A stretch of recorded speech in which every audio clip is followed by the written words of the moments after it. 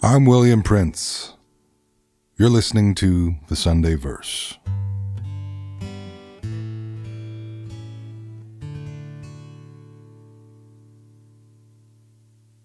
Do you know what a wake service is, Julie?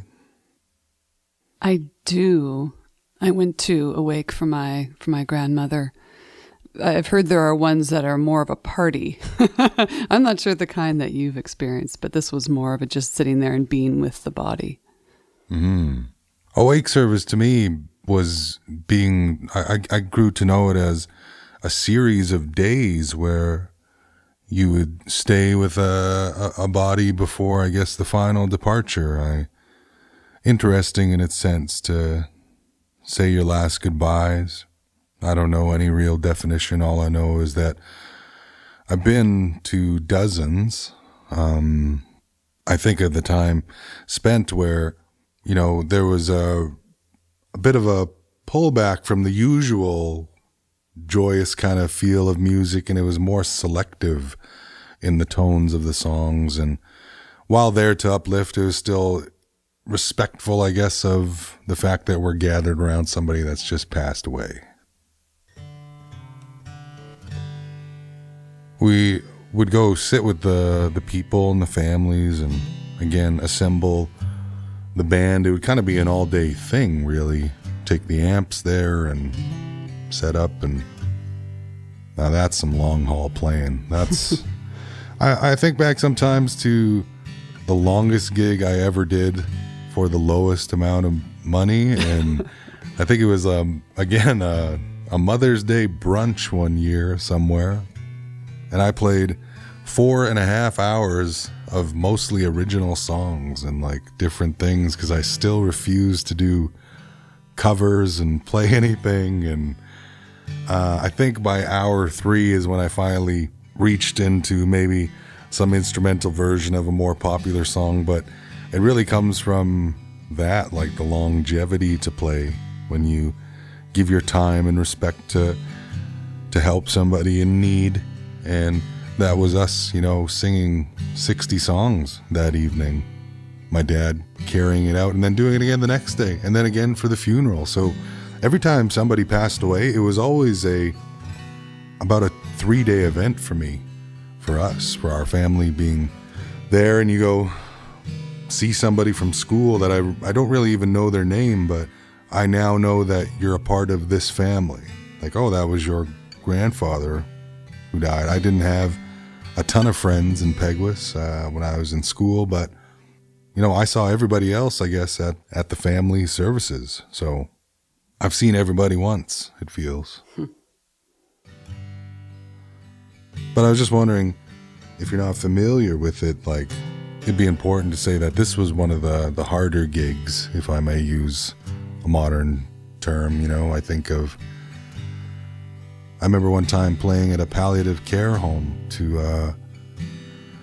a common area full of people being cared for in their final times, and it was not easy. Like, how do you talk about, this song is about being in love with somebody, and this song is about, you know, when you're just excited to go for a road trip, or, you know, the usual preamble that you can have with people is different. So I guess that's where I learned how to try to say the most appropriate thing, to maybe lend my best advice or how I feel about a situation to people. And that really comes from that. How to listen and how to say less sometimes.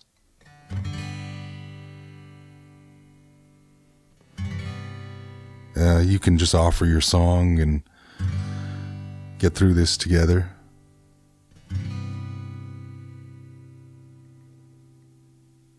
Was this another one that you grew up singing? Yeah, this one, I truthfully just love the melody of this song. I've always found it so beautiful and uplifting. It really does lift the spirit. That's, I guess, Does Jesus Care is to classify it a good wake song, because it's there you'll find families dealing with grief. It's not only old people that pass away, it's young people. There's an epidemic of suicide in these communities, and it's hard to think in those times when you're saying goodbye to a youth that there's a God in heaven that could even care about us. We feel so small and far, and in despair you come to these rooms and buildings, and you know, there's a 15-year-old who's making the journey. And you question, well, why did my mom have such a hard life? Why was she taken from her home?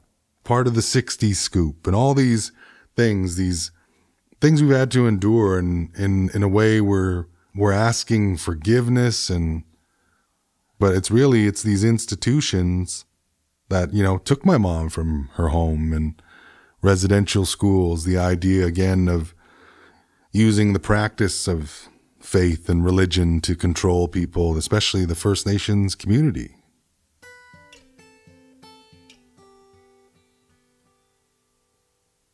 This song touches on that kind of reality and brings about the idea of, even though it's hard now, you know, the God in the good time is also a God in the bad time.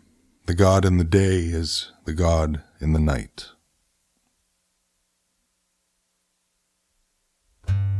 So does Jesus care when it feels like you're far and small in those moments? I think some of my best discovery has come from the perspective of great joy to great grief, and I think I'll forever be proud of what I was able to lend to the community in service of the Lord and my dad, and helping those around me. And that's what my music's come to do, I think. I lean into that whatever this journey is, it has a lot to do with the songs I'm singing.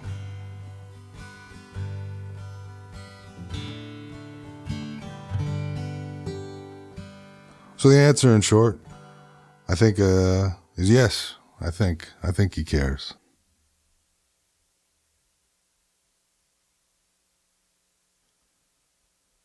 Thank you for listening to the Sunday Verse.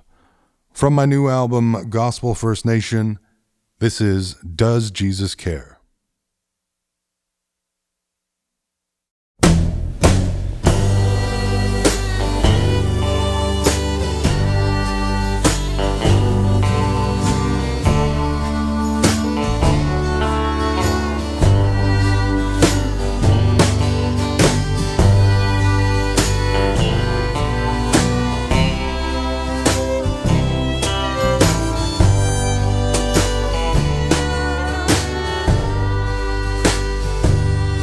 Does Jesus care when my heart is pained too deeply for mirth and song?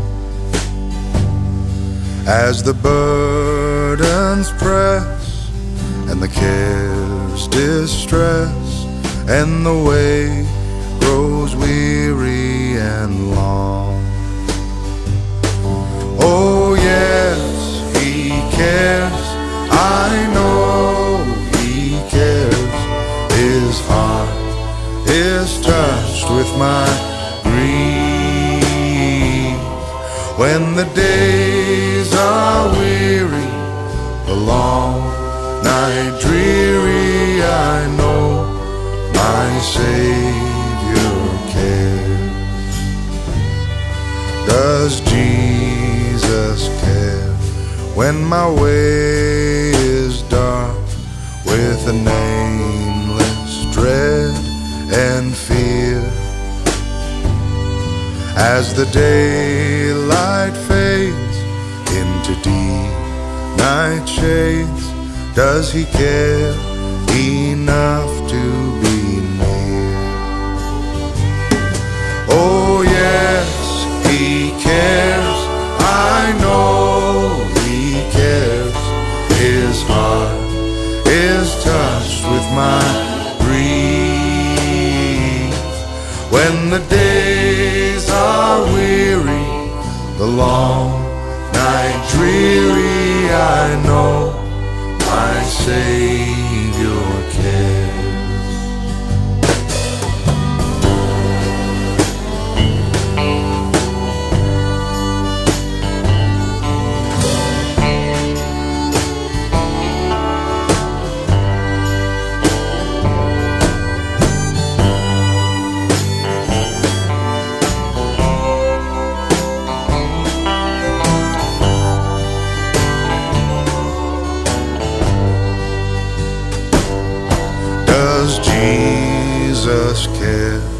when I've tried and failed to resist some temptation strong.